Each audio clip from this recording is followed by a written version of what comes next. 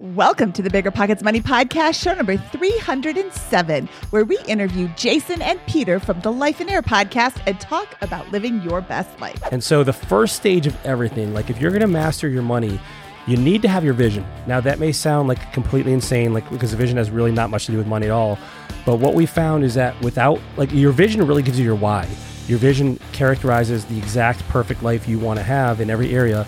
And so when you have your vision and you know how much that costs, now you have an actual reason to go out and make the money. You know, making money in and of itself, like, it's at some point it's another zero in your bank account. Like, you don't feel any different. Hello. My name is Mindy Jensen, and with me, as always, is my financial artist co-host, Scott Trench. And with me, as always, is my vision of a co-host, Mindy Jensen. Aw, you're so sweet, Scott. Scott and I are here to make financial independence less scary, less just for somebody else, to introduce you to every money story, because we truly believe financial freedom is attainable for everyone, no matter when or where you're starting. That's right. Whether you want to retire early and travel the world, go on to make big-time investments in assets like real estate, start your own business, or achieve your life vision, we'll help you reach your financial goals and get money out of the way so you can launch yourself towards those dreams. Scott, today we have Peter and Jason from the Life and Air podcast, and it is such a joy to talk to them again today. Yeah, they're a lot of fun and really bring a really fresh perspective on how to live an intentional life, and how money can play into that as a powerful tool. Yeah, I really like your use of the word intention. I think that in so many cases, people just kind of let life drag them along, and life is going to drag you through the gutter if you let life drag you along. But if you sit down and you make a plan, and you have, it's got to be a loose plan. It can't be, as soon as you make a plan, life's like, nope, that's not going to happen. But you sit down and you make a plan. You have a vision. This is what I want my life to be like. And then you can back yourself into that life. And it's not going to happen overnight. But when you make plans to enjoy your life instead of to just get dragged along, your life is going to be so much better. Your enjoyment of your experience on this earth is going to be so much greater. This show is sponsored by Airbnb. Did you know that I turned one of my first homes into an Airbnb? It's true. And it even helped me get the extra income I needed to launch my real estate career. So if you want to try your hand at making even more income with your property, Airbnb is the place to be. Your home might be worth more than you think. Find out how much at airbnb.com/host. When it comes to financial guidance, you got to trust the source. It's why you listen to this podcast. When Mindy and I want to upgrade our wallets, we turn to NerdWallet. Scott's right. Their expert team of nerds dives into the details to help you find smarter financial products. Before NerdWallet, Mindy and I were paying for vacations in cash, missing out on miles, and not even knowing what we're leaving on the table. But now we're flying through the skies for free, thanks to our new cards with more miles and upgrades than ever. So if you want more travel rewards, hotel upgrades, or airport lounge access, no matter where you go next, let NerdWallet help you make it happen with a killer travel card. Don't wait to make smart financial decisions. Compare and find smarter credit cards, savings accounts, and more today at nerdwallet.com. NerdWallet. Finance smarter. As with all cards, credit is subject to lender approval, and terms of each credit card issuer apply.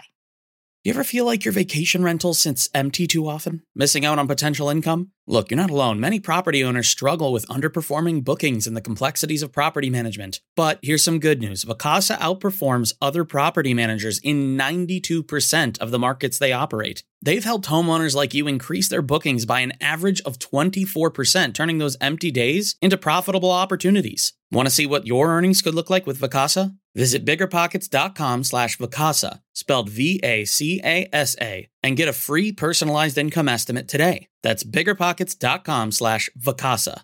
Yeah, I think the most powerful lesson from today, and we'll get into it in great detail, is determine what you want and have an artifact. They call it a vision document. They have a whole process with it. I got the same thing, but have an artifact. It's a living, breathing artifact, as they described it. You can change and all that kind of stuff, and begin moving towards that. That is people will have their arguments, pros and cons for capitalism in the United States. Okay. But like one of the benefits we have of living in this country in this time is that this is an option for many people to figure out what they want and begin backing into it intentionally and building a money plan that can support that.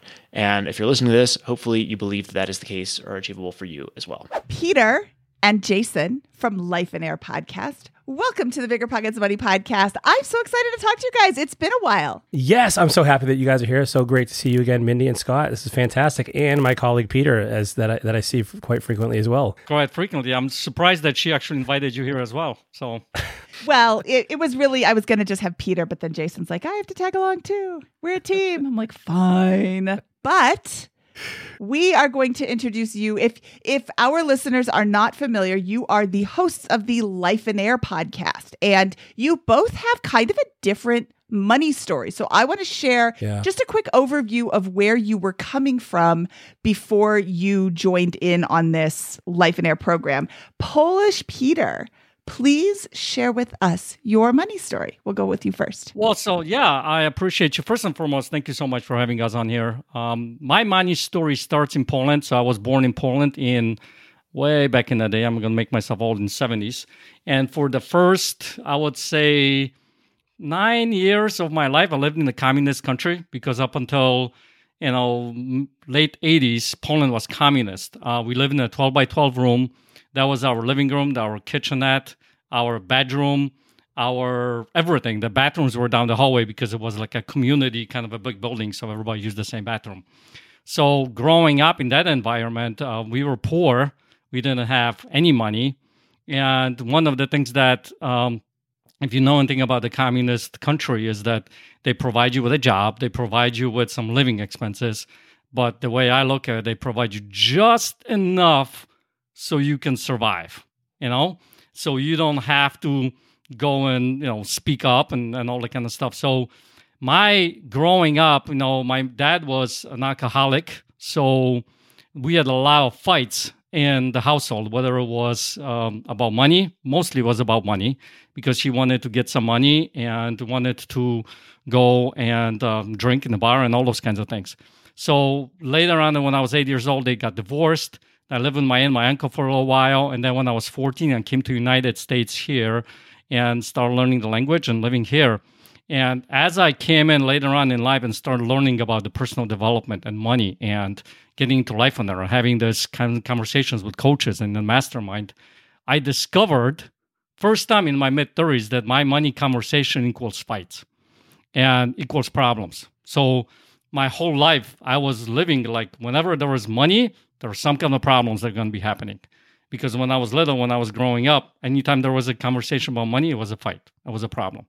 So that was my sort of like a disempowering way of living about money. And I could never have enough money because they would magically leave, or I would get rid of it, or whatever the case may be, because guess what? Money equals problems. Does that make sense? That makes a lot of sense. I mean, your experiences as a child with money is that it's this huge thing to fight about. And what's the number one thing that people fight about? They fight about money. And you don't have enough of it ever when you're spending it on everything. When you're spending everything and you're not saving and you're not investing and you're not, I've never lived in a communist country so I can't say if there's any way to invest is there any way to invest? Not really. Not that I know of growing up. You just go and work in a job and then you come home and you do the same thing next day, So not that I know of. Not that different from capitalism, frankly, unless you change the narrative. Yeah. Okay. And Jason, what does your 5-minute money story look like? Yeah. So I grew up in a small town in Massachusetts of like 18,000 people. My parents were middle class, and my dad was the kind of guy who never spent money on anything.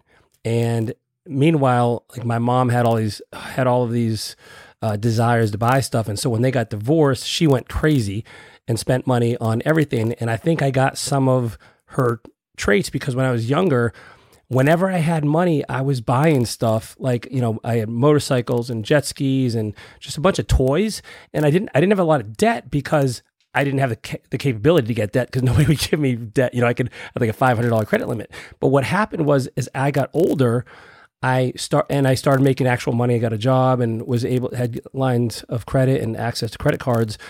I kind of went a little bit crazy too. I bought a brand new 3-story home in a gated community. It was a brick home and had all the trappings of success. But along with that, I also had, a combined about $650,000 worth of debt. And this isn't because I have an apartment. Like this is consumer debt for the most part, along with, oh, by the way, almost $90,000 of credit card debt. And so I quickly I dug myself a pretty deep hole that I had to kind of get out of. And the challenge I had was like, when I was younger, I would have these fun things and I didn't have the debt and I felt like I could enjoy them a whole lot more.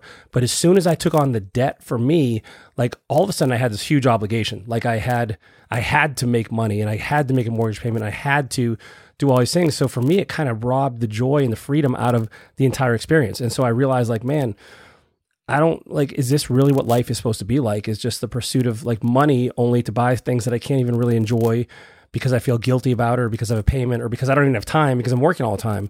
And so like, I really did a 180 from that point, and it took me a long time to dig out of that hole. And I'll tell you, for me, I will never go back to having like that kind of debt, especially consumer debt and credit card debt. Like I felt that pain like a lot. And I don't want that for anybody because it was extremely painful. Well, can you give us a little bit more detail on rock bottom and then how long it took you to get out of debt and what you did? Yeah, so rock bottom for me was when I had to sell my house. I had gotten divorced from my wife. One of the main reasons, by the way, not the only reason, was that I was working so much. And so from there, I ended up moving into one of my rehabs because I couldn't afford a place to buy or rent. So I moved into one of my rehabs. I'm living on an air mattress. And I wasn't there like for years, but I was there for a period of just over a month, maybe 2 months at the most. And for me, that was rock bottom. Like I'm living, no kitchen, nothing, like just in a rehab.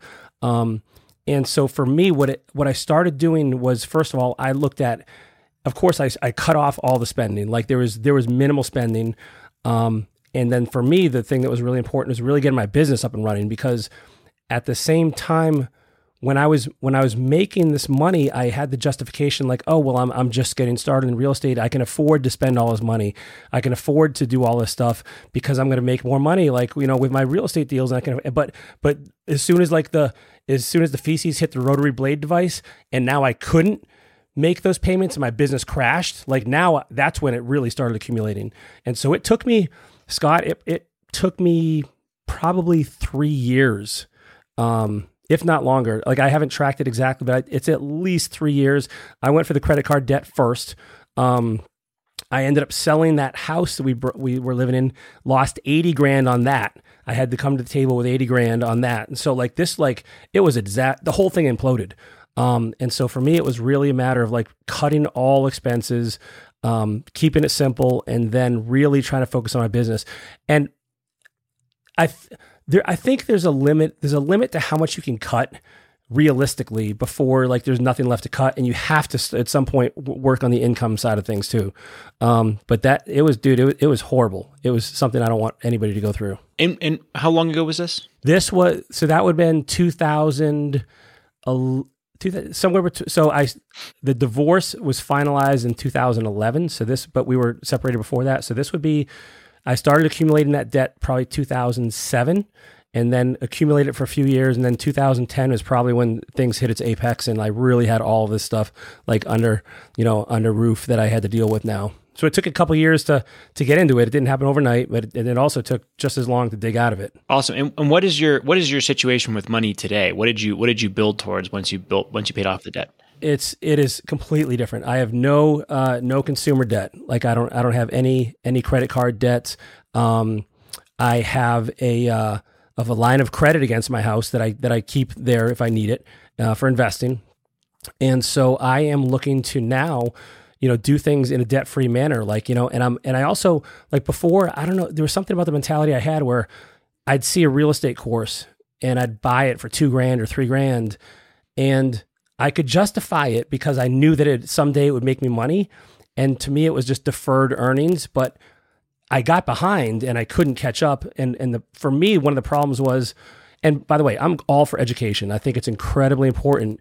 But at that point in my life, like I didn't have any focus. I didn't have like any kind of real drive or direction. So I'm just buying, hey, I'm going to get this course on this and this. So I have a wholesaling course, rehabbing courses, notes courses, IRA courses, like self-storage. Scott, I have a very educated bookshelf. And all of it. Bodybuilding courses. Yeah. Like all of these courses and listen, again, I think education is crucial. You have to invest in yourself, but like, I just spent too much money on too many things when I didn't have the money. And so now I'm not buying it if I don't have the money for it. Like if I will save for it. And some people are like, oh, that's foolish. You know, even investments and stuff, like anything I'm invested in right now for real estate, it's debt free.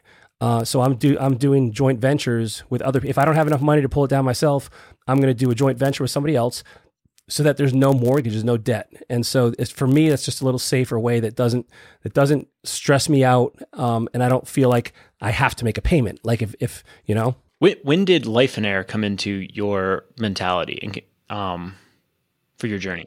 So great question. So I started off in Life and Air as a student towards the end of 2009. So this is like right when I'm getting all this debt and I'm almost to the apex. And I remember my coach was Steve Cook, and he's telling me, you know, you got to work on some other stuff here, and you got to start doing this. And for that point in my life, I was like, I just need to make more money. Like I need to make more money because of all his debt. And he's like, no, you hold on a second here, you know. And he one thing that he said to me, I'll never forget. He said, you know, people think I have no debt because I make a lot of money. He's like, I have a lot of money because I have no debt. And so that really hit me upside the head. And so these days, now don't get me wrong, we still have a business credit card. I still use it, but we pay it off every month. We've never carried a balance, and Life and Air is a debt-free company. So I'm really trying to maintain that.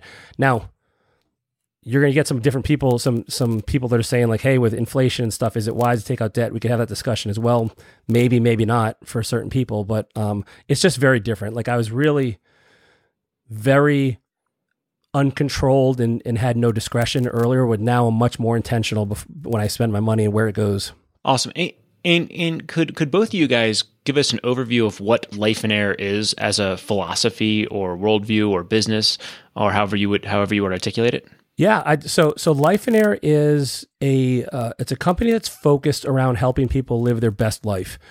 And what that means is determining exactly what you want that life to look like, which, by the way, many, many people think they know what they want, but they really don't when they actually start to look at it. And then from there, once we've really characterized that and clarified it, now let's talk about money. Now let's talk about business. Now let's figure out how to create the income you want in whatever your vision says, 15 hours a week, 20 hours a week, whatever that is for you. But it's all with the principle of life first. And that's where people get confused, and, you know, business, which is supposed to set us free, ends up taking over our life. And we're spending all of our time working when the whole time, like, this thing was supposed to be a good thing. And now we're like slaves to our business. And so that's what we try to prevent. So I want to come back to Peter's story because we got a lot more of Jason's here. But in a second, but first I want to ask a basic question, which is how does Life and Air help people answer the question, what do I want in life? What do I really want in life, as you phrased it? Yes, I mean, that's a really good question because a lot of people don't even think about it, you know, because if you think about life, one of the things that it shows up is business, right? You want to work in the business or you work for somebody else. And that's a pretty clearly defined way of how you go about like business plan. You have a business plan, or the company has a business plan. There's your job, and it's defined, and you know what you want. And then what do I want in my life? It becomes this way back in the background. So what we do, we actually have this, events. It's like a 3-day workshop that we sit down and we help people craft that vision of what is it that you want your life to look like. And we have them go through different exercises, start really looking from the different perspectives of what are my needs, what are my wants that I want in my life, what are my relationship, what they're supposed to look like. Where is my spiritual? Some people have a really strong spiritual needs that they need. So what does that look like? How do I view my relationship with my kids, with my wife, with my significant others, with my bosses, whoever it might be, right? What those relationships supposed to look like? No regrets. What does that look like? So at the end of my life, I don't sit here and have regrets now about what I should have done, could have. So there's all those different parts of that vision that we help people go and craft it and sit down when you try to get it down to a 1-page document that is what we call the living, breathing life vision document that people live by to be able to go, this is what I want to ultimately live life. And here's how I'm going to get to it. Would you either of you guys be comfortable sharing highlights from your document? Yeah, I don't have a problem with that. Pojo? Yeah, go ahead, man. Yeah. So one of the things that I have on my vision is, I can go into the deep details, but at the top of my vision, I have this overarching statement for my entire vision. And it says that I am a remarkable contribution to everyone I come in contact with. And by doing that, I get a remarkable contribution in my life. So when it comes to looking at that, where's the remarkable contribution is? That means that they're listening. I'm, helping them, and I am there for them. It's about others. It's not about me, right? So when it comes to my relationship with my wife, when it comes to relationship with my kids, when it comes to business relationships, those are the things that are in back of my mind to, that I think, okay, how do I become a remarkable contribution to that particular person? And I'll tell you, man, just that one element has changed how I view life, how I live life, and the people and the things that happen in my life. It's incredible. Awesome. Now, what are the other elements of this page comprised of? Or do they describe things about my personal life, spirituality, relationships, business? What is the structure of the document that you got that Life in Air would produce here? Yeah, I was just gonna say there's no formal way that we structure it, but the things we encourage people to think about are your relationships, personal, professional, family, and friends. We encourage people to think about their spiritual life, whether their hobbies, what do they do for personal gratification, their health, what does their health look like, their spiritual life, what does that look like? Peter mentioned no regrets. That's a category that we have. And so we look at, finances. We have a business vision as well. And so these are just examples, because some of these things are more important than others to certain people, and that's fantastic. But what we're looking for is like think of a bucket that has every component of life in it, and everybody has a chance to kind of make their own mix of what they want. But when you put your vision together, like you want those things on there, but there's no like certain way to say it. So for instance, Scott, like I have mine pulled, my latest vision pulled up right now. I have the headline. It says, "Walk in the light that he gives you. My purpose. I live boldly to make a meaningful, permanent, and life-changing impact on others by loving them where they are and encourage them to pursue a life of true abundance and prosperity." So that's like my mantra statement that heads the whole thing off. And then under that, I have a list of characteristics of my life. And then for me, I put a gratitude list at the bottom that helps me focus it. So we've seen tremendous variability in how people do it, but what we found is when we help them focus on all of these different areas, because it's so easy to forget one little part of it, that is what gives them the clay to create that sculpture of their vision in the perfect way that they want to do it. And by the way, we're super careful not to influence them on this, because so many people have been influenced by society or culture or by parents or whatever, that they're just kind of like adopting their vision instead of creating their own. And so we're just trying to give them raw material to pull it out of them. So you use the words living, breathing, and latest version of my vision to describe this document. So this is not something I'm going to set up once and forget about. Not forget about, but it'll just, I got it right, and that will never change, and I'll do that for the rest of my life. It sounds like this is something you come back to on a cadence. Yep. You don't laminate it, that's for sure. Right. We actually had students come in, and the one of my students came in and laminated the vision, and it's like, I got it, I finished it, right? But here's the thing. We have, we encourage all of our people at the events and our students to listen, post this vision where you see it every single day and read it. Because think about it, that's what you're putting into your mind. That's what you're going to be reading, and that's what you're bringing into your life. And when that becomes the focus of your life, this is the life that I'm looking to get, true life, all of a sudden you become more intentional in life. Because you start asking that question like, am I living my vision?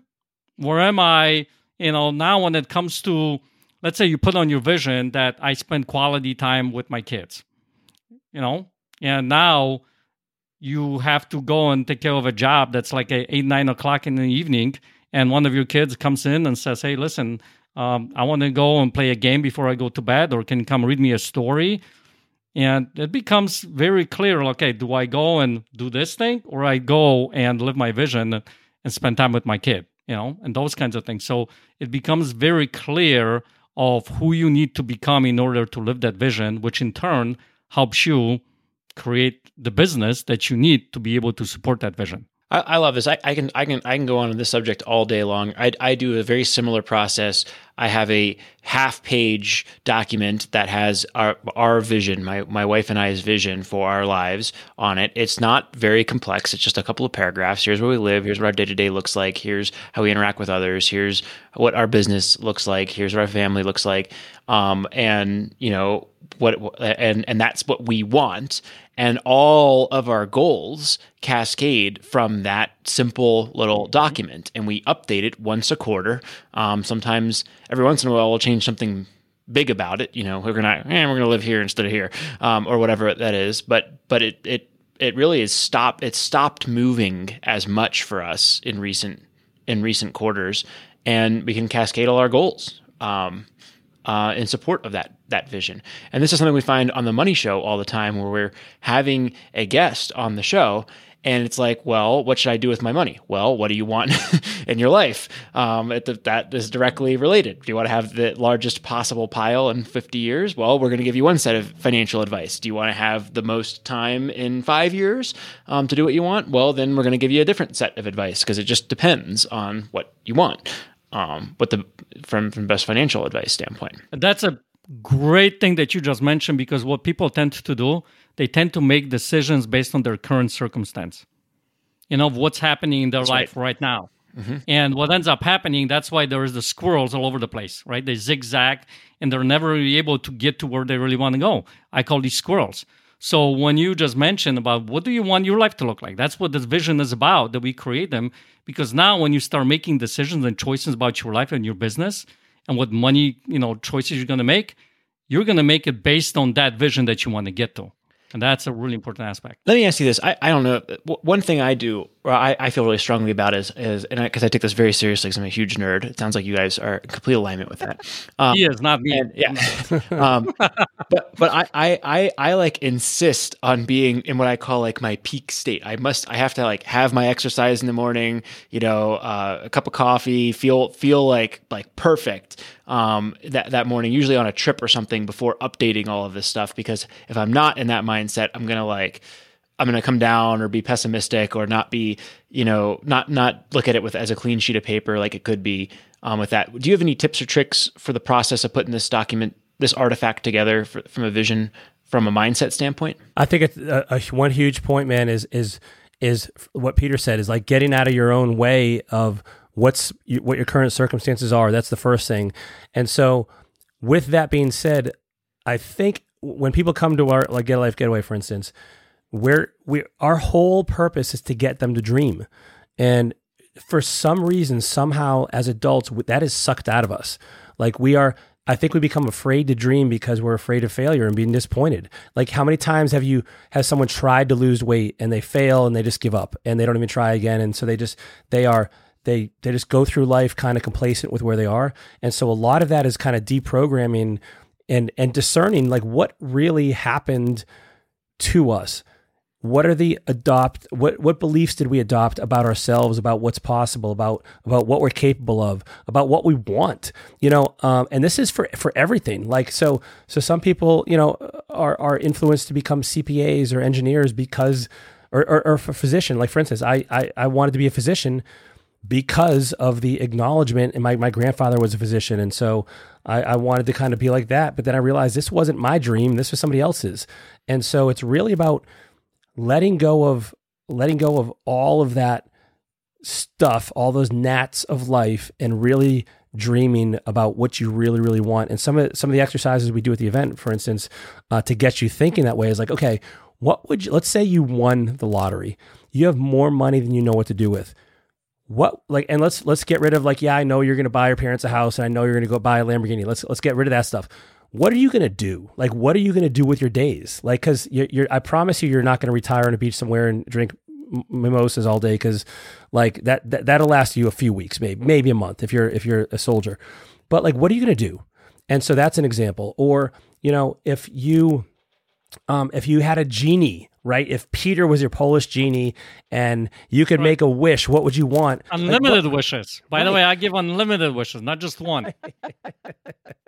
But think about it. When you start thinking that way, it changes your perspective of how you start to go after life. What if I told you that I, Mindy Jensen, the queen of budgeting, the personal finance fanatic, sometimes forgot to cancel my subscriptions? I know, it's horrible. $10 here, $15 there. My useless subscription bills could have taken my whole family out to dinner multiple times. Rocket Money can make all that subscription sadness suddenly vanish. Rocket Money is a personal finance app that finds and cancels your unwanted subscriptions, monitors your spending, and helps lower your bills. You can see all your subscriptions in one place and cancel money-sucking subscriptions with a tap. They'll even try to get you a refund for the last couple of months of wasted money and negotiate to lower your bills for you. Rocket Money has over 5 million users and has helped save its members an average of $720 a year, with over $500 million in canceled subscriptions. Stop wasting money on things you don't use. Cancel your unwanted subscriptions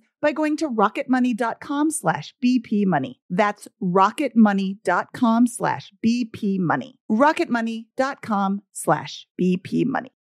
I'm curious, have you been struggling to keep your vacation rental booked? I totally get it. It's tough to manage and keep filled. But we found something that really works. It's called Vacasa. They've seriously changed the game for a lot of the BP audience. In almost every market they're in, Vacasa manages to fill up the calendar more than anyone else. And get this, the average Vacasa user sees about 24% more bookings than with other managers. That's a lot of extra income. Curious to see what you could be earning? You can get a personalized income estimate right there. I think you'll be pleasantly surprised at what Vacasa can do for you. Check out biggerpockets.com/Vacasa, spelled Vacasa. biggerpockets.com/Vacasa. Deciding how to invest your capital can be extremely challenging, especially when the market is constantly changing. That's why it's never been more important to partner with a company that has a great track record. The BAM Capital executive team has successfully navigated through the Great Recession, COVID-19, and the current interest rate environment while delivering maximized returns to their partners. BAM Capital is a trusted multifamily syndicator with over $1.3 billion in transactions, delivering a historical average of over 35% IRR with an average hold period of 3.5 years. BAM Capital has consistently paid preferred return distributions for over 50 consecutive months, has not lost limited partners capital, and has not called capital past the subscription amount. BAM Capital's disciplined investment strategy is targeting undermanaged institutional quality trophy assets throughout the U.S. heartland for accredited investors who are looking for generational wealth building or monthly income opportunities. Their offerings target cash flow stability, capital preservation, long-term appreciation, and accelerated tax benefits. Join BAM Capital's over 1,200 investors across 44 states and get started today at bamcapital.com. Again, that's bamcapital.com. Saving for a down payment, a wedding, or just looking for extra money to invest? Monarch Money turns your budgeting woes into wins. That's why the Wall Street Journal named it the best budgeting app overall. Monarch is the top-rated all-in-one personal finance app. It gives you a comprehensive view of all your accounts, investments, transactions, and more. Create custom budgets, set goals, and collaborate with your partner. And now, get an extended 30-day free trial when you go to monarchmoney.com/pockets. Monarch's simple, intuitive design makes it easy to manage your money like a pro. Add a partner or family member to your account for no extra cost, so combined finances become a breeze. Customize your budgets and notifications, set up automatic rules for transactions, and more. After trying out Monarch for myself, I understand why it's the top-rated personal finance app. And right now, get an extended 30-day free trial when you go to monarchmoney.com/pockets. That's monarchmoney.com/pockets for your extended 30-day free trial. I once heard, you guys may be familiar with the book. I can't recall the name of it. It has to do with Pixar and Disney, and they talk about the different roles in the organization. And one of the roles is called the Imagineer.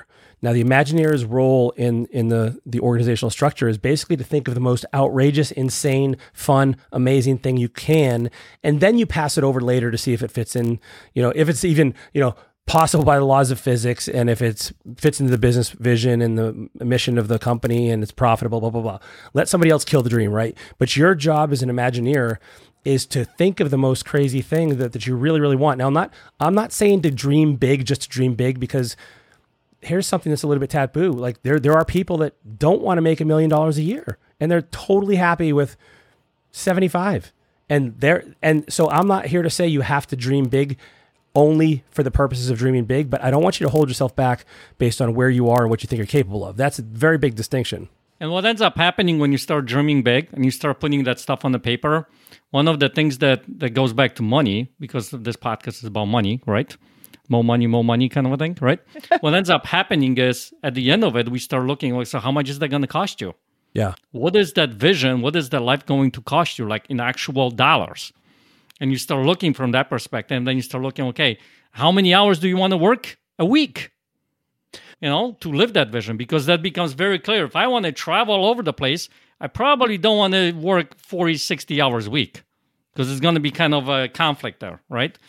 And that's when you start to design your life and you design your business in order to support that life. Scott, let me say, so this is something that I think you're going to be really interested in, man. So when we have them create their vision and then put a financial price to it, 8 times out of 10, people are astounded at how little that number is. Like when they really figure out what they want for their life, it's so little, but then they're like, well, hold on a second. Why, if this is so attainable, why aren't I doing it? And it's because they've spent a whole lot of money building up a lifestyle that doesn't fuel their vision, but that takes away from it. And so it's like all the stuff you really don't care about, but you spend money on, is now kind of making that a little more difficult for you. So it's kind of a big aha moment for people when they realize whether they're spending their money on vision stuff or non-vision stuff. What are some examples of those visions and surprisingly reasonable price tags for those visions? So a lot of people, at the end of the day, I'll tell you, at the end of the day, people are like, I want to be the best spouse, or I want to be the best dad. I want to be available for my friends. I want to be known as somebody who helps others. I want to volunteer my time. I want to, do things like that. And when you look at and most of those things cost like nothing. Or maybe they're like, hey, I want to create memories with my family. And sometimes it'll be like, sometimes people will say like, hey, I want this exquisite safari in Africa, and it's this huge thing. But more times than not, it's like, hey, I just want to spend a weekend with my loved ones and let them know I care about them. And those things, not for everybody, but most people have at least half of their vision is stuff that doesn't cost them anything, or it's very, very little. It's not the Lamborghini, man. I'm telling you, like it's not yes, that stuff's fun and it has its place, and that's okay. There's nothing wrong with it. Nothing wrong with it at all. But most people can live a large portion of their vision on almost nothing. I love it. And once you start really looking at those elements and what you want your life to look like, what you want to go after, you start to discover, why do we want that? And you start to really look like, why do I want that? We had one particular person just popped into my head. He came and he said he wanted to have jet skis. So he's like, okay, well, why do you want to have jet skis? And he started looking at because I want to be providing fun for my friends. I want to hang out with my friends. I want to go and spend time on the water with my friends, because that was very cool, right? So he started doing the jet ski thing. And he discovered that the jet ski is not really that well, because guess what? Everybody's off somewhere on the jet ski on the lake. He's not really spending quality time together with them. So then he's looking at the boat. He wants to have a boat, right? And he started looking at how much is it going to cost him to have the boat. And now you have to hold a boat, right? Now you have to buy a bigger car to get a boat and all those kinds of things. And then when he started looking from outside the box, he discovered that he could, in his area, there is a marina where they have a membership, and he pays monthly fee. He calls it his boat ferry. Genie. Yeah. Right? Boat and he ferry. just goes and calls him up on the monthly fee. He calls him up and say, hey, listen, I'm coming to the marina, and they get the boat ready for him. He gets in the boat, it's fuel, he goes out, has fun with his family or his friends. And then when he's about to come back, he calls the marina again, says, I'm coming in, and somebody picks it up, takes the boat, and he's done with it. So he's living his vision, he's living what he wants to do, to spend the quality time and all the kind of stuff without all the other stuff that is required, that a lot of people think is required to live that life. And that's like Hertz is the rental car ferry. Wonderful. Well, let's go in. You guys have some frameworks to share. Actually, let's quickly hear a recap of Peter's money story. So how did you kind of find your vision and then build wealth and start living the life in air life? Well, so yeah, I mean, that's a great question because in 2011, I got divorced. And it was part of the reason why I got divorced was the money conversation. Because I remember, my kids, I had 3 kids, and at that time they were very little. My oldest one was 8. And I remember going to the store and they were saying, "Hey, Tata, can I get this toy?" My first reaction was like, what?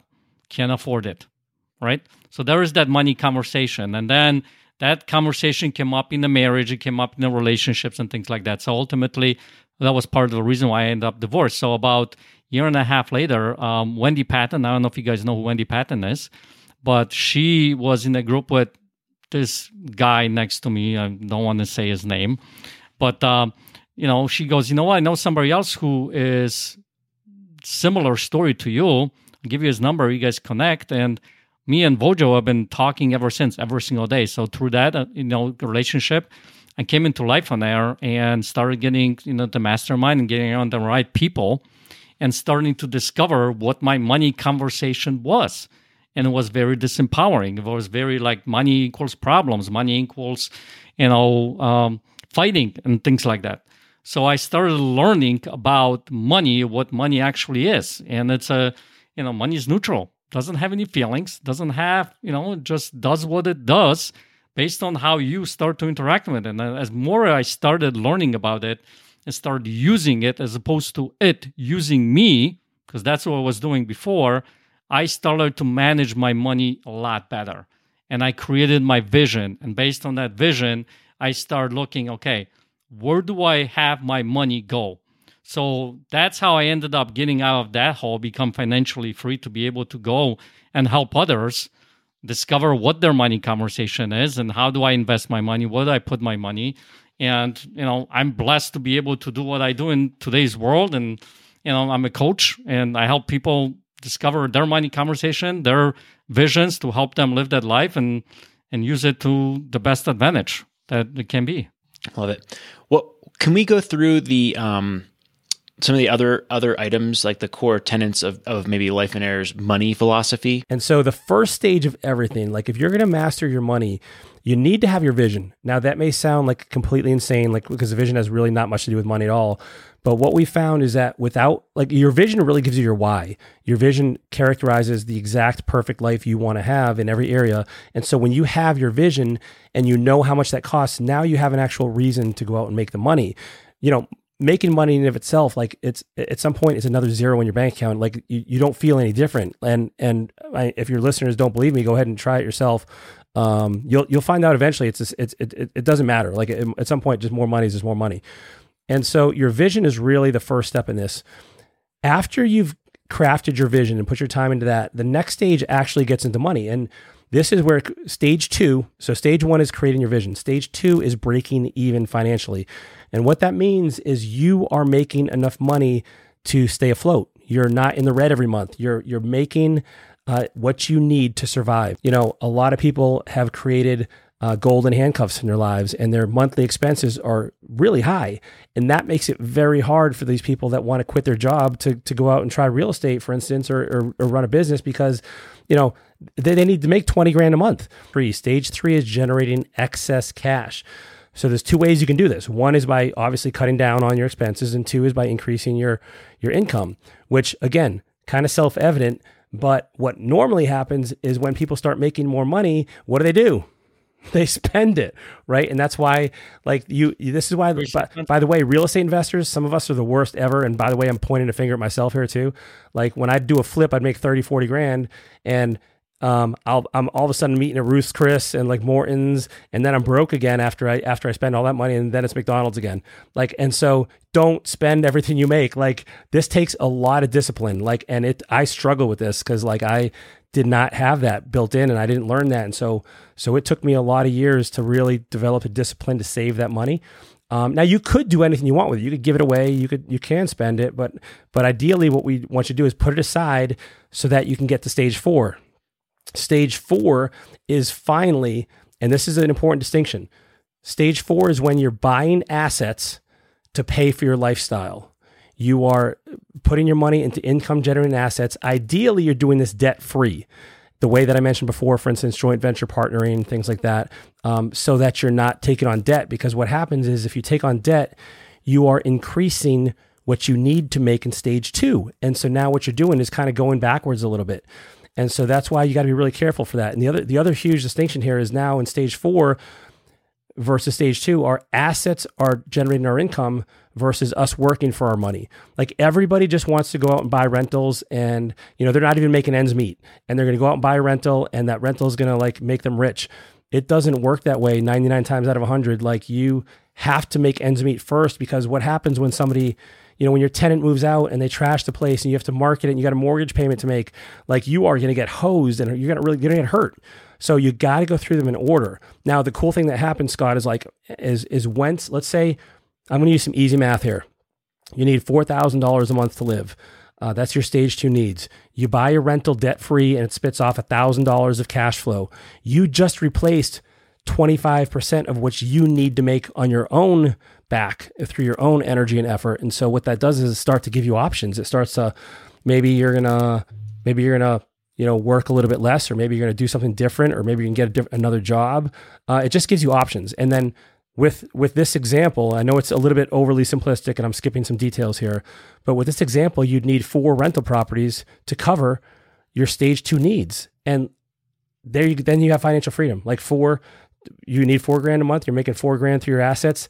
You become work optional, right? And so it's super simple. And there's some details with this, but like that's something really strongly that I think is a very, very powerful model to achieve financial freedom. Okay, you have mentioned a couple of times doing this debt free, and that is great once you have gotten to step 4 with a huge buffer.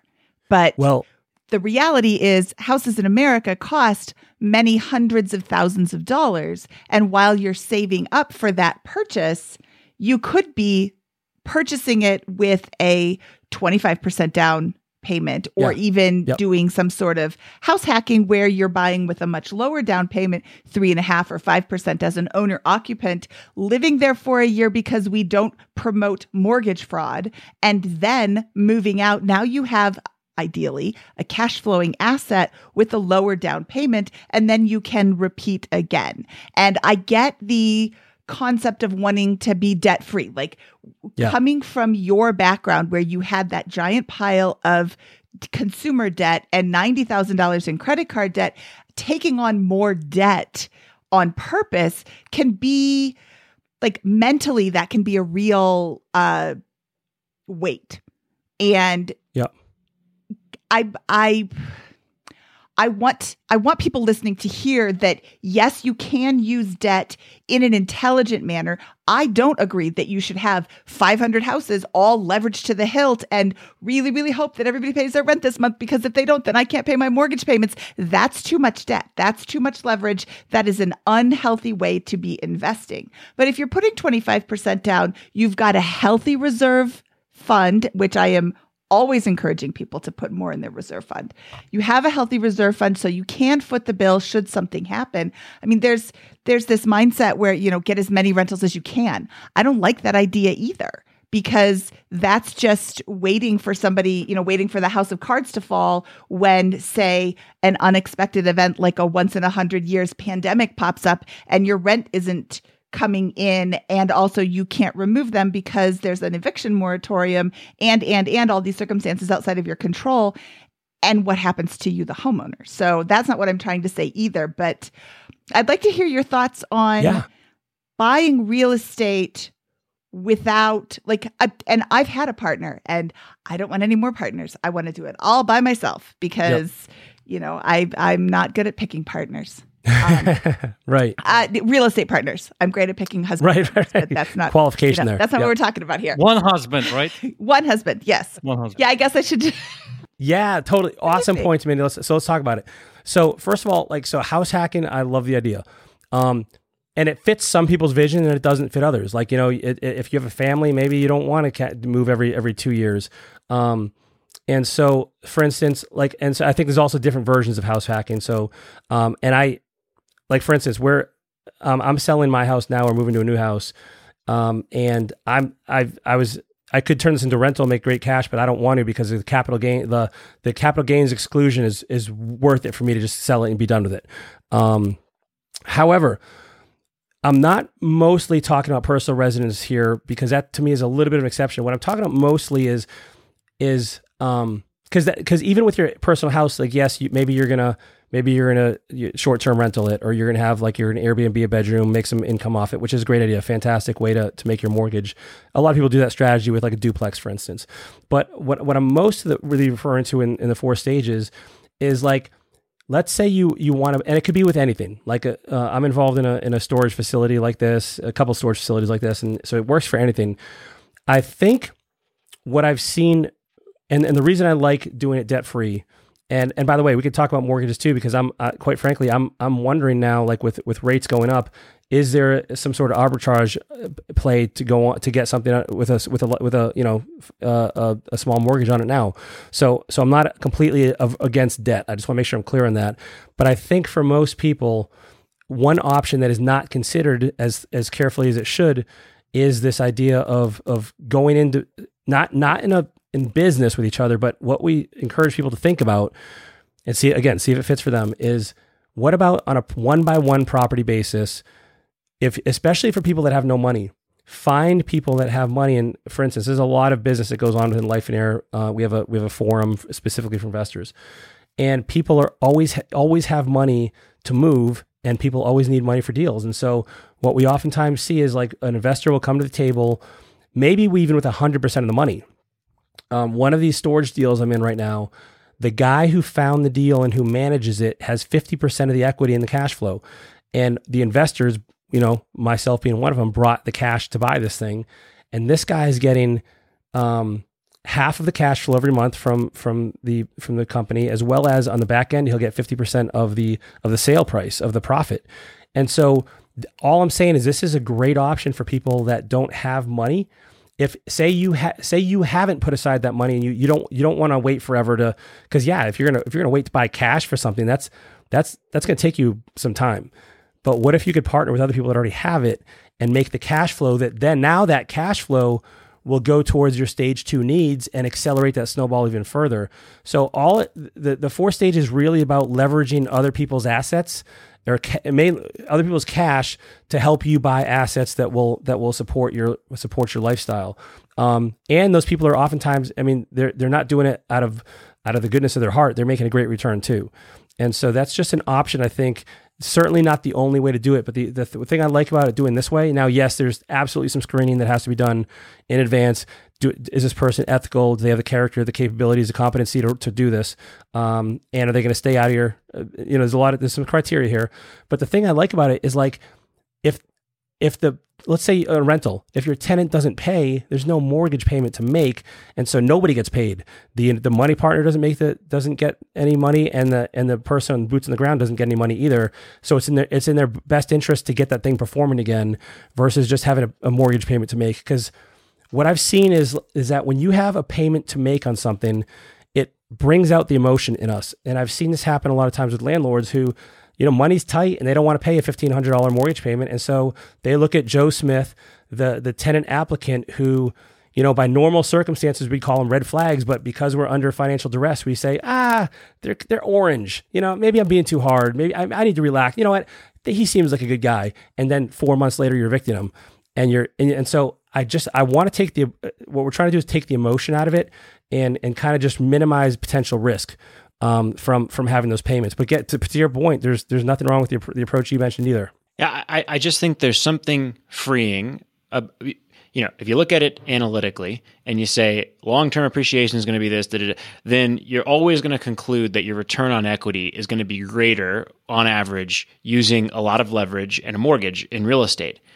But the counterpoint to that, I think that the Life and Air approach brings is your lifestyle that you just said in your vision, that you put down in your vision, says you need $4,000 a month.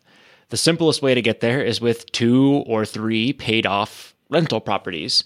And you don't have to worry about all of this other crap. You just buy your property with a mortgage, pay it off as soon as you can, do the next one, or get the 3 with a mortgage and then start paying them off, or whatever it is, instead of getting 10, 15 more rentals and using the return on equity thing.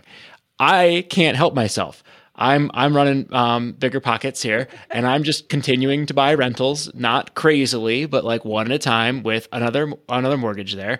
And I could have paid off 2 or 3 of those rentals and just have a completely chill, safe, predictable situation with that. That was probably going to produce worse ROI for me over the duration of my life, but maybe give me more life LOI, if that's a term I can invent here on the show. Life and air on investing. Right. I don't know. I like it, man. But maybe, and I think that's the point that you guys are trying to convey here with this approach. Is that right? That's it, man. There's no right or wrong. It's only what your vision says. Like, that's really it. It's all about just figuring it out and knowing what you're doing going into it and realizing this is the strategy I'm going with and this is why. That's versus just thinking there's one way to do it. That's really the biggest thing that I think, we're trying to convey. Yeah. And I know more about Scott's personal financial situation than maybe other people do, but I know that he's investing from a position of financial strength and financial intelligence. He could have a whole lot more rentals it's position 3 in there or stage 3 in the prosperity, excess cash. Yes. Well, but you're also buying assets to pay for your lifestyle.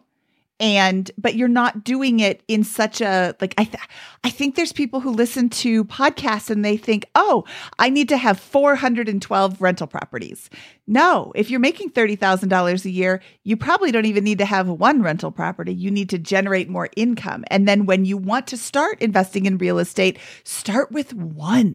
And I hear all these people like, oh, I need to get more. I need to get more. I need to get more. I want you to have as many rentals as you can comfortably afford and sleep at night with. But you don't need to have 500 rental properties in order to be successful. You don't need to have, this crazy amount of stress. I mean, I think back to March 2020 when, they first announced the eviction moratorium and people were like, how am I going to pay my mortgage?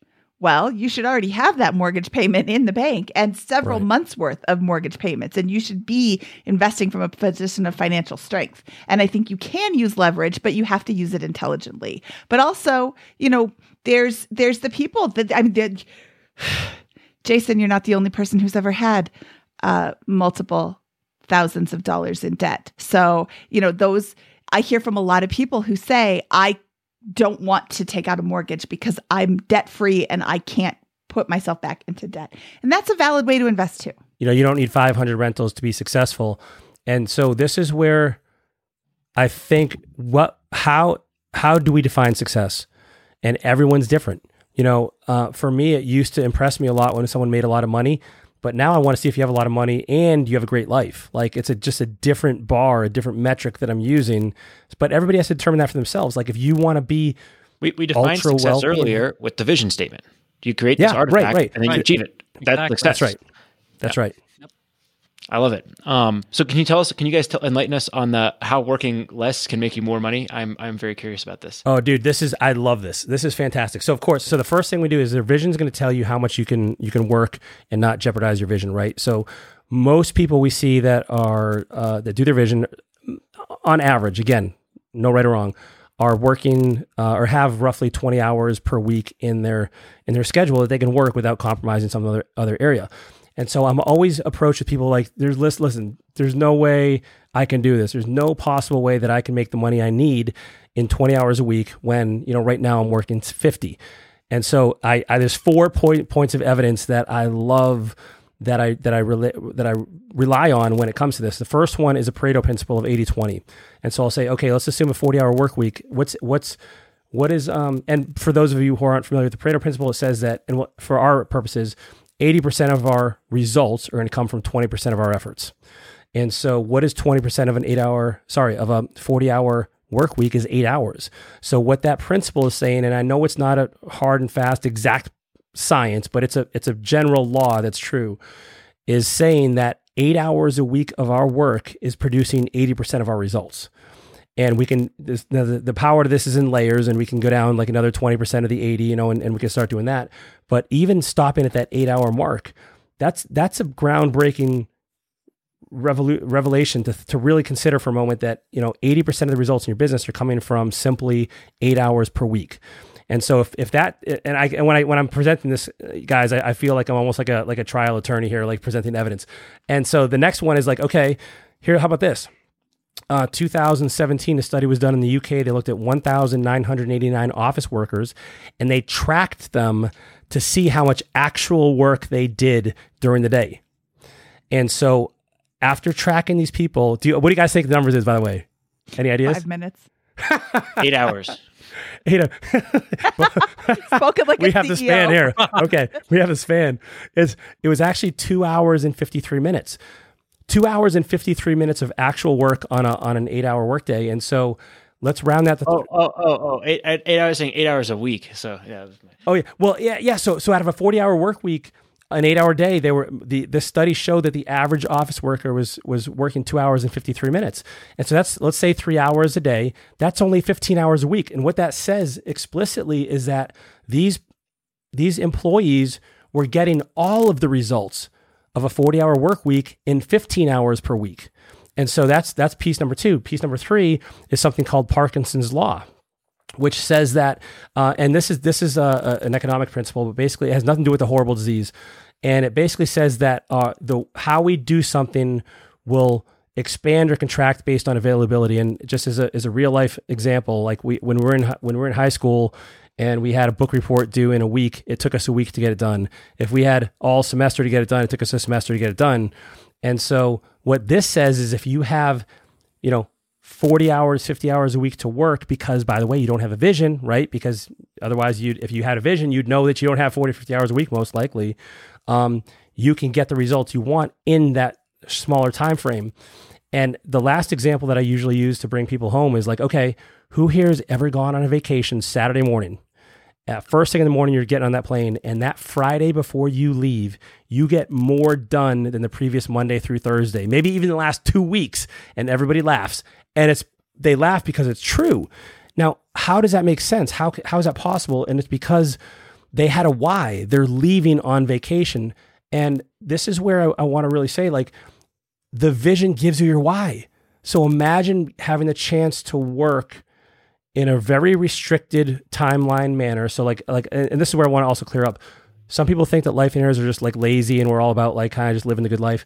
That's not true. Like Lifeonaires, by and large, are some of the hardest working people I know, but they do it within very, very narrowly defined windows so that they don't compromise their vision. And the way they do that is because now that they have a vision, they have a why, like they don't want to give up their time with their family. They're not going to miss their kids' dance recital. They're not going to stop their reading time or their exercise or their workout, right? And so they plow through these activities with their hair on fire a little bit because they have to. And so it allows them to have both. And that's where like it's really important for people to have both. And so what I see is that people end up making more or the same as they were when they were working more hours in a much shorter time frame. Now, yes, there are some things that do you have an example of a how, like an example of someone who, hey, I'm working a full-time job and I use this principle and I was able to make essentially the same amount in way less time? What are some examples of this?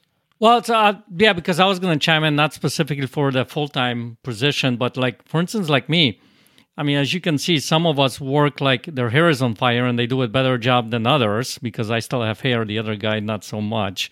But here's the thing. When I have it on my vision and I pick up my kids, let's say from school at 3:30, I used to pick them up when they were little when they were little at school. I work like my hair is on fire, being very intentional in that particular time to be able to get to do what is on my vision. So that vision guides me of what I need to do in that specific time frame that I have available that I put, let's say, for my work hours to be able to go and do this. In today's world... Maybe more literally, though. Like, I think we all understand the concept, but more literally, yeah. Hey, I'm working a job. How do I transition myself out of the job and make a similar level of income mechanically? Who's going to pay me from my corporate job? What do you have any examples of that? So let me just first say that the example you're asking for when somebody leaves their job, is even more important because like you're I don't want you working on your business during your job. I think that's stealing from your employer. And so my encouragement is you have to get a few things done during late night hours. And so there's a gentleman I'm thinking of right now that was leaving his job. He went through a business breakdown. We walked him through what are all the roles in his business and what is he doing versus somebody else doing. And he had this huge mind map of all of these activities that he was doing. And then I said, okay, so you need, and I don't remember the number, let's say it's 40 grand a year to live, 50 grand a year. I said, okay, let's back calculate how many, and you want to work 20 hours a week once you're out of your job. What exactly are those, what's the hourly wage that you can work on activities over that wage, and everything else you have to get rid of. And so he hired 2 VAs. He had a contractor instead of him managing the properties, he had a contractor do it. So his margins got a little slimmer, but he got a whole lot less time commitment on his end. So between his VAs, he had a bookkeeper, 2 VAs, contractor. The contractor also, he empowered him with a lot of other things that took his presence on the job site off the table. So that wasn't a big deal. But in fact, this is something that interesting that he found is that when the reason he made more money was because he wasn't getting around to doing all these things. And so he was getting so for instance, the VA was responsible for marketing. And so this guy wasn't getting the marketing out because he was so busy managing the job. And so he hires the VA, which I think he paid $4 an hour, to handle the marketing. Now it's getting done. Now the marketing's getting done. By the way, that created a new problem for him because now phone calls are coming in. So he had to get rid of that too. He hired a person off of, I think it was Craigslist, to take those calls. It was a stay-at-home mom who had access to a phone and who he felt that he wanted somebody local to him. And so he had a stay-at-home mom answering the calls for commission only, paid her $500 for every deal that he bought. And so that's not any fixed overhead. And so then I don't remember exactly what the other VA was doing. But the other thing was like his projects moved a lot quicker. So he was making less money per project because he had a project manager, but he was having a hard time going over the property because he was at work all day. And so things would start taking out longer because like he'd get there at like 6:00 PM and the guys haven't been there all day and he didn't know. And so like things were getting dragged out, materials weren't getting done because if he started off, he was lugging all the materials from Home Depot to the job site. And so like, although he made less per deal, it went through faster. So, over the course of a year, over a period of time, he's doing better. And the deals are coming in and it really, did a really good job of equalizing his cash flow, which like, as you know, like real estate, it's like can be up and down, especially as a flipper. So that's one guy who and by the way, and this is something I really believe is true. If you can't run your business in real estate part-time, I think you're doing something wrong. Like you haven't built the systems. Like you should have automated things. You should have outsourced and delegated things, and things off your plate. It shouldn't be a one-man or one-woman show. That's a dangerous place to be in because if something happens to you, like what happens to the business? I think this is really helpful. I think if I'm thinking about this, I'm an employee, right? My employment agreement says work 40 hours a week. So the only way I'm working less is if I exit that employment agreement and start something else or negotiate a part-time role with the employer. So the advice here is really more specific to either making that transition or if you can begin to own and operate your own business. And that is an accessible thing. The problem with that is if I own one of the things you have to contend with if you own a business is that 80-20 rule is going to be all over the place. And what many people do is if they get good at mastering that, just build a bigger and bigger business, bigger, more and more and more money, and all that kind of stuff. And instead, you don't have to optimize for that. You can optimize for life and say, great, I'm backing into $50,000 a year with the least amount of income, not the most hours per year and the largest amount of income, which is what most owners and CEOs are optimizing their businesses for. Is that help? Is that right? Yeah, man. And one thing you said also struck something with me is that you'd be amazed at how many employers are open to the suggestion or the possibility that as long as you produce the results that you're giving people, I've seen people not care as much about the hours.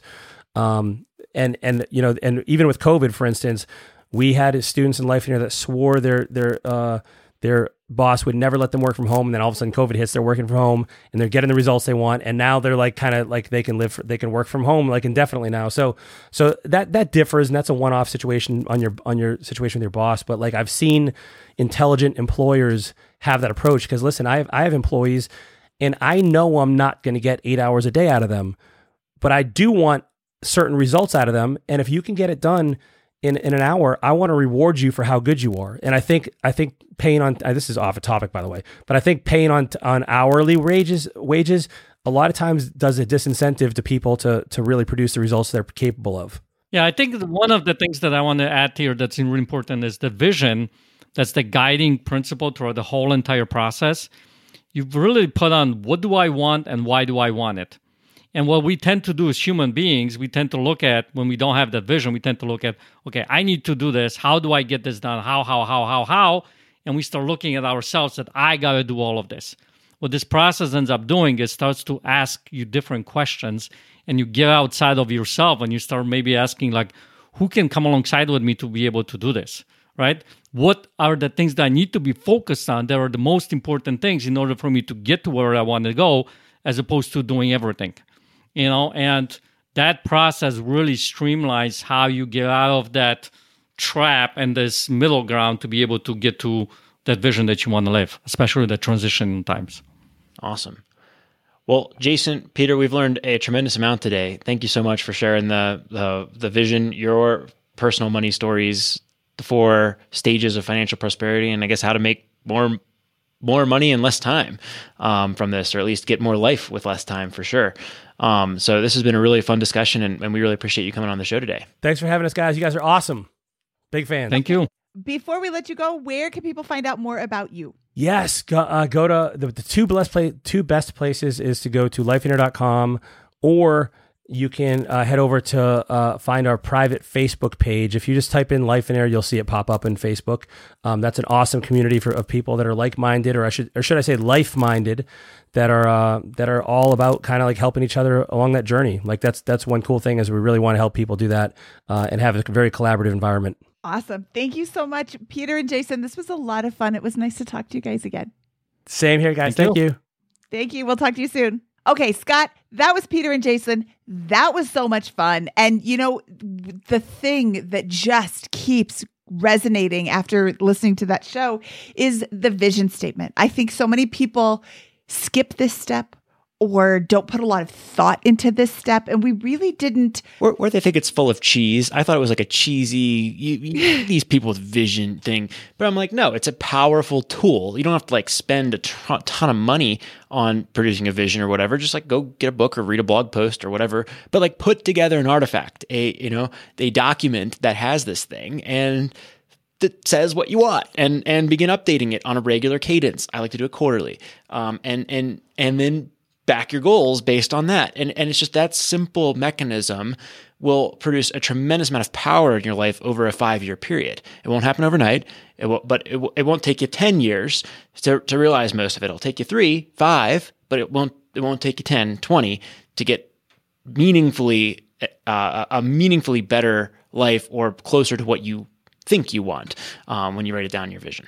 Yeah, I am super excited for everybody listening to this to say, aha, I know what I need to do. I need to sit down and I need to write out my vision. And it could give yourself a week. Give yourself a document on your phone that as you're out taking a walk. Oh, I want this in there. I want that in there. It's not just one sentence. It's not just one idea. It's a living, breathing document. Don't laminate it. It's a living, breathing document, but give yourself some time to sit down and focus on it and see what it is that you want. And bookmark this. Put a calendar note in your calendar for a year from today and look back at what you've done over a year. Do it for 6 months. Do it for 3 months. Look at what I have been able to accomplish and see how your life has changed just because you've switched the way that you're thinking about it. Yeah, love it. And again, I'll reiterate what I said earlier, but I like to do this on trips. Every once in a while I'll do it, every couple quarters I'll do it for my house or whatever. But I like to do it like, I'm at the beach, or I'm in Estes Park, which is a nice town next to Rocky Mountain National Park here in Colorado, or I'm at Moab, another area with some nice national parks. I'm in a new location, doing something active, feeling good. I just find there's a lot more clarity than doing that at your desk at the office or at your kitchen table, because it's kind of hard to pop out and be like, I have this one whole world of things I can do. Can you read this? Scott is a huge nerd. What? I like to do this on vacation. I do. Hey, I think a little weekend trip, not like my, big vacation. Big vacation. I would do it then too. But I like to tease Scott, but I think that's a really great point. You can't do this in the middle of your everyday life when you're trying to get lunches for your kids and make dinner, and your kids are having 13 different conversations going around, and your husband's asking where his socks are, and maybe I'm describing my morning this morning, and your mind is in 50 different places. You're going like this and you can't concentrate. So I think that is a really great tip. Take a break. Decompress. Go get up in the morning and it's a great day. And I've had a great run, which I haven't, but Scott has. And you've had a good morning. Take a shower, have a cup of coffee or a nice breakfast, and just sit down and think about it. If you're married or in a significant relationship, talk with your partner about it. It doesn't have to be something, that you're updating every quarter. It doesn't have to be something that you come to right off the bat. And if you're trying to get your partner on board, my tip would be come with a version that is somewhat mapped out loosely and put in the title draft in all caps, and invite your partner to come in and change things or rewrite the whole thing or whatever. But come in with something, and then make it completely open to changes or whatever with that. And that at least for me was a positive way to introduce this concept, and me and my wife look really much forward to these little sessions every quarter. We should have your wife on the show. Yeah, maybe. Maybe I'll just go behind your back and get your wife on the show. Mindy and Virginia talk about Scott. Ooh, that'd be fun. Okay, should we get out of here, Scott? Let's do it. From episode 307 of the Bigger Pockets Money Podcast, he is Scott Trench, and I am Mindy Jensen saying chop, chop, lollipop.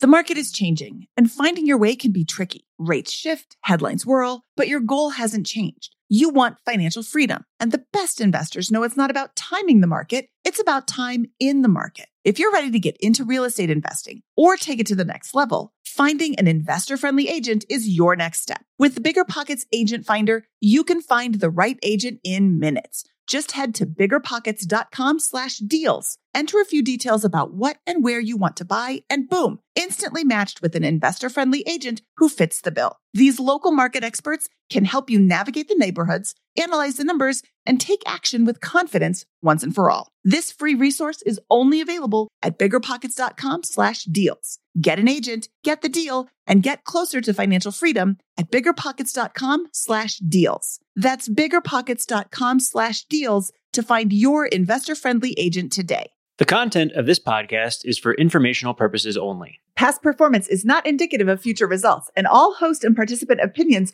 are their own. Investment in any asset, real estate included, involves risk. Use your best judgment and consult with qualified advisors before investing. Only risk capital you can afford to lose. Bigger Pockets LLC disclaims all liability for direct, indirect, consequential, or other damages arising from reliance upon information presented in this podcast.